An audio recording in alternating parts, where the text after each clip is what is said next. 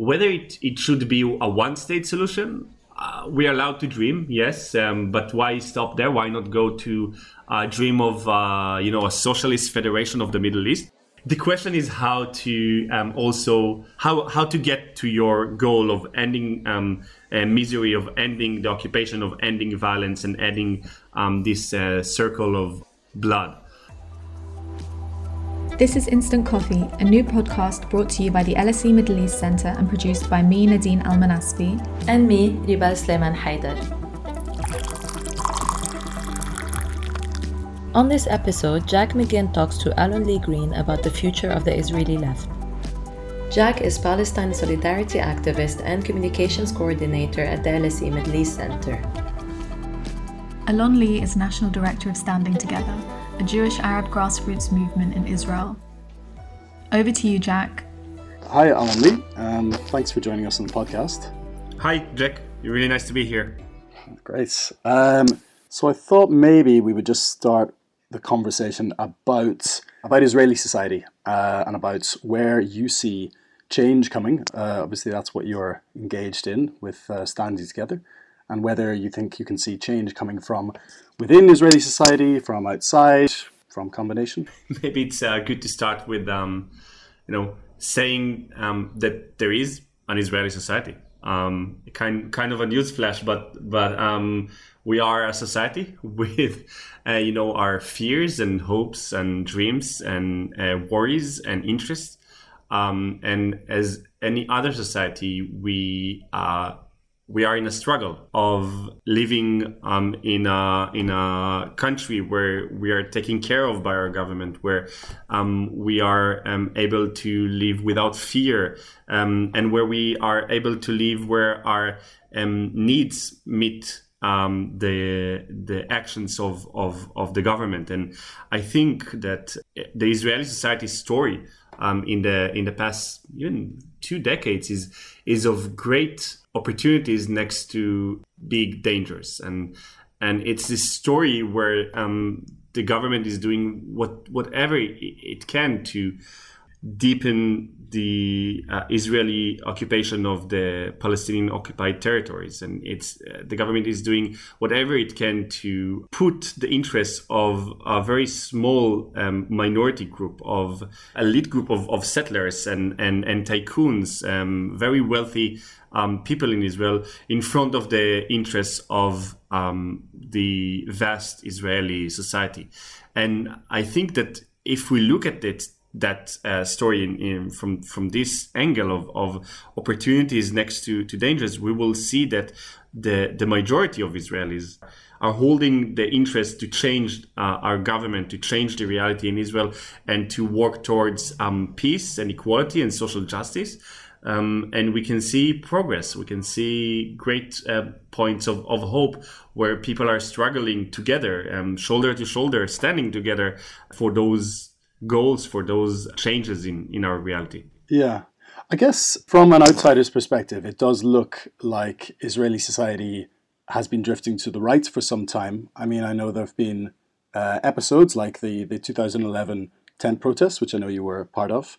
However, since then, we've really seen, right-wing governments re-elected, Netanyahu becoming the longest-serving prime minister in Israel's history, and now moves towards annexation. So where do you see kind of like the hope coming from Israeli society? Is it really true that Israeli society is interested in avoiding annexation and all that comes with it? Yeah, definitely true. Actually, all last polls, opinion polls in the news, showing a very clear answer on that. 70 plus % of the Israeli society, right wing, left wing, center, Jews, Arabs, are saying that the first and most important thing the government should do right now is taking care on the deep economical crisis that we are suffering now due to the coronavirus. Only 4% of the Israeli society, or 4% even of the right wing, are saying that the government should annex the parts of the West Bank. If you ask in the opinion polls kind of there's still a majority of Israelis supporting the end of the occupation and the two-state solution. And right now, around the annexation, more than 50% of Israelis saying that annexation is bad for Israel as much as it's bad for Palestinians. Yes, there is a very wide gap between the needs, the longings of Israeli society and the deeds of the Israeli government. I think it's not an only Israeli story. We are seeing a shift towards right-wing populism all around the world. Yes, Netanyahu was there already a decade and more than a decade ago. And yes, Netanyahu in many ways is a prototype of a right-wing populist leader. And he's been doing what Bolsonaro and Trump and your Boris Johnson is doing right now. He's been doing it for quite some years. And I think it's effective. It is effective to create a political equation where the government is pointing blame on people's trouble, not towards the ones that are on top, the ones that hold the political and economical power, but instead pointing the blame towards the ones that are beneath you in the social ladder: refugees, Muslims, Arabs, Jews in some countries, immigrants, and that's a very effective political tool we see it all around the world. And the question should be asked is, what can we do to answer that? How can we create a left answer to these populist, right-wing populists that are in power? We haven't been very successful in doing that so far. Great. Yeah, what to do is a good question. I think you could say that Standing Together stands in the tradition of the Israeli peace movement, the anti-occupation movement, which maybe reached its heights in the 90s with Rabin and Peace Now during the Oslo periods and massive demonstrations in Tel Aviv. However, the occupation has since entrenched, and we now see moves towards annexation. What do you think sets aside movements like yours and this new generation of the Israeli left from those that came before? That's a really good question. But I want to start and say that we also have or had some victories along the way. Just 20 years ago, Israel withdrew from Lebanon after almost 2 full decades of occupying some land from Lebanon and being involved in an actual war. It was a very ongoing story between the Lebanese and Israeli people, of story of casualties and story of violence and story of hatred. And even though we don't have peace right now, it is a very big achievement of the Israeli peace movement to get the government leave Lebanon and withdraw back to the border. Peace Now was involved in this. The movement of 4 mothers had a great achievement there.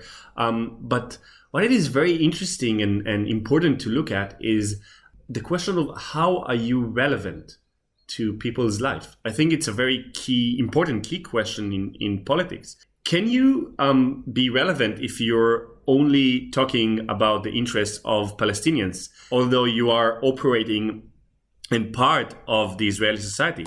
Can you be relevant if you are only talking about the Israeli interests of ending the occupation or achieving peace, if you are living in a bi-national society? And this key question is important to understand the difference also between Standing Together and other movements or organizations in the peace movement in Israel. First of all, because we are not only a peace movement, we are a political social movement that is seeing the interconnections of the different struggles that are connected to the lives of people in Israel.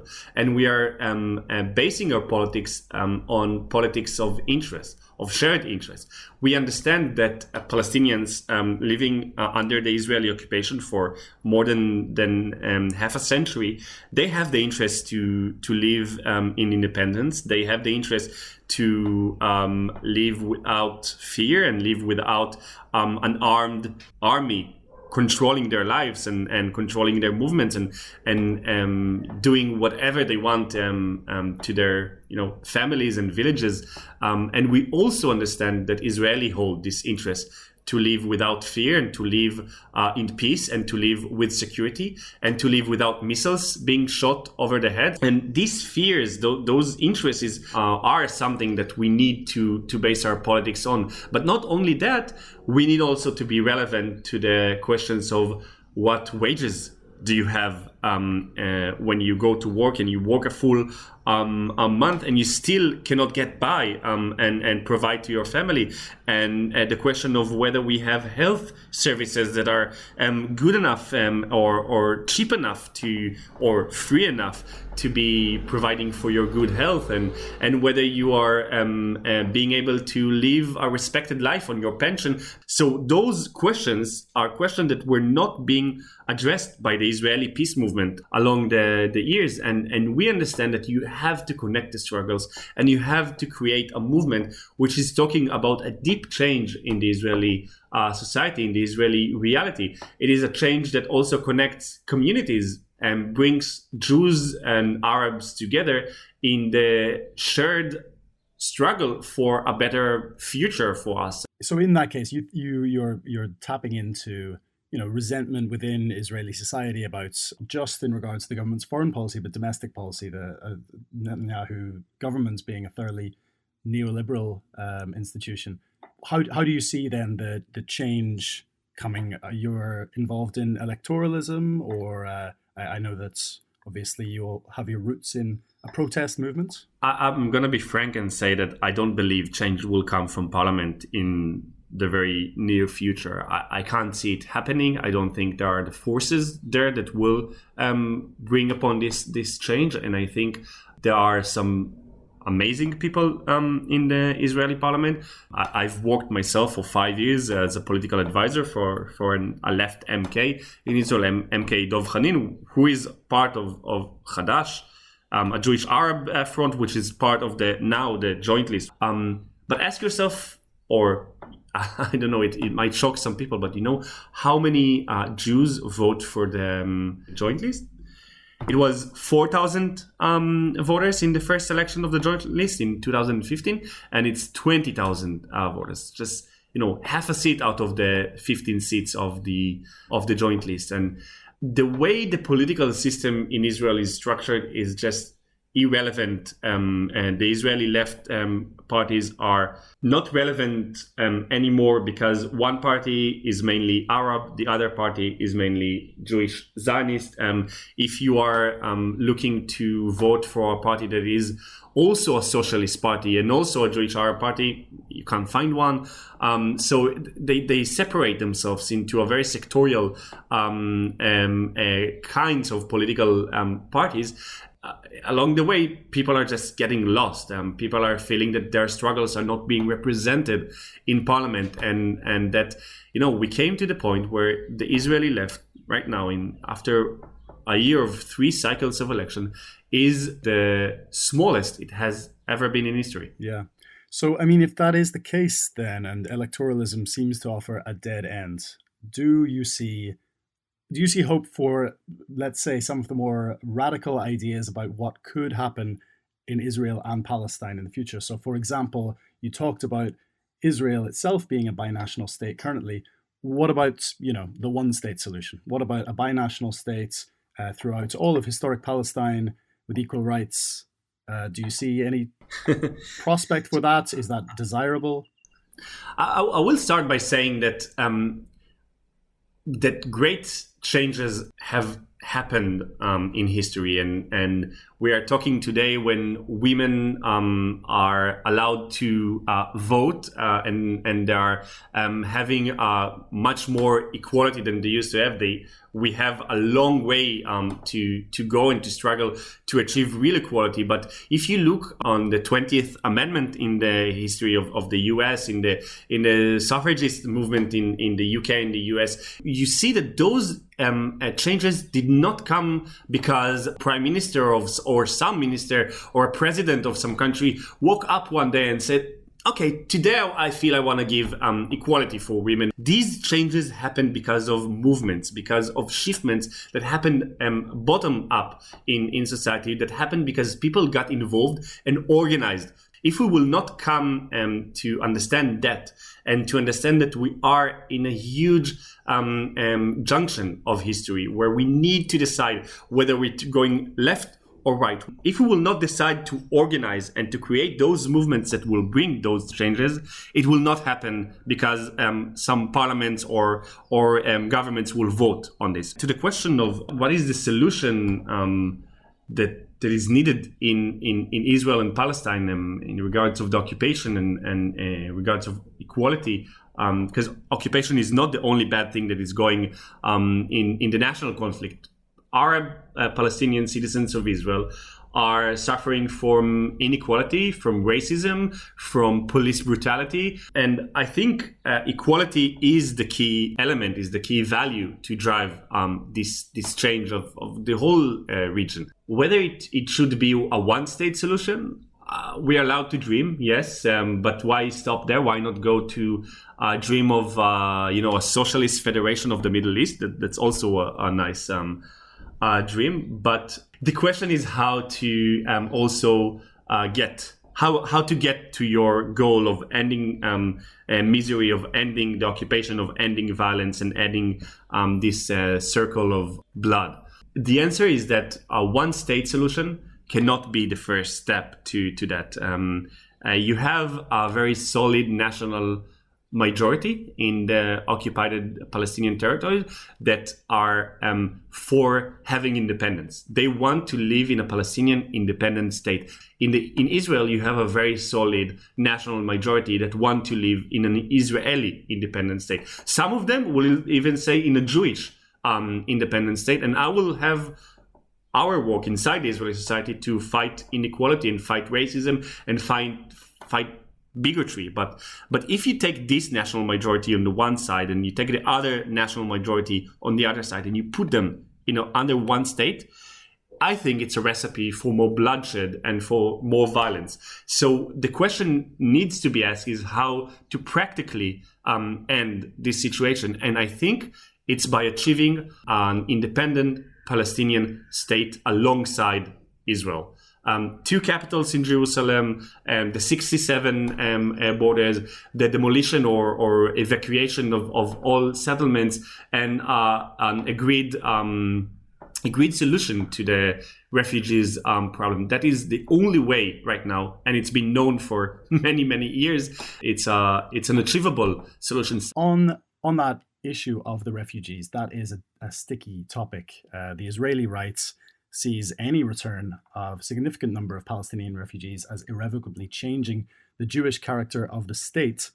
And I mean, don't they have a point? That is going to be a different state with a significant amount of Palestinians returning who were made refugees in 1948. What do you see is likely happening there? And,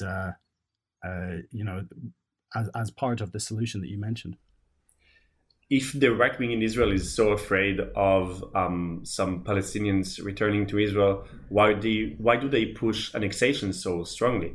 Annexating thousands or tens of thousands or hundreds of thousands, eventually maybe millions of Palestinians, it's a bit tougher situation for them in their eyes than bring back a few thousand Palestinians as a part of a peace solution and a solution for the refugee problem. I think that the whole issue is that the right wing in Israel is not having any answers. They are just about preserving the status quo and managing the conflict instead of thinking of solutions. They know that annexating parts of the West Bank will include annexating Palestinians. Do they want those Palestinians living under Israeli law and having no right to vote and no civil rights? That's apartheid. And I'm sure it's not a situation that can be manageable anymore. That's a situation that will explode on the faces of Israelis and Palestinians. So the answer is that you need to look on reality. You need also to look on the reality that also the Palestinian leadership is not looking, I think, to move tens of thousands of Palestinian families back to the cities and villages they used to live before 48. I think a lot of the solution will be symbolic, confiscating, bringing some people back, giving the respect and comfortable life to the Palestinian refugees camp that are situated in Palestine and Jordan and in Lebanon. And I think the answer should be always pushing to the opposite side of the government's way. We need to go to peace and ending the occupation instead of going to annexation. We need to go towards equality and respect instead of going to more racism and more apartheid. Well, Alon-Lee, thanks so much. We're going to have to leave it there. But thanks for joining us on Instant Coffee. And, thank you very much, Jack. And the best of luck, which sounds like a difficult struggle in Israel. Thank you. Thank you very much. It was a pleasure.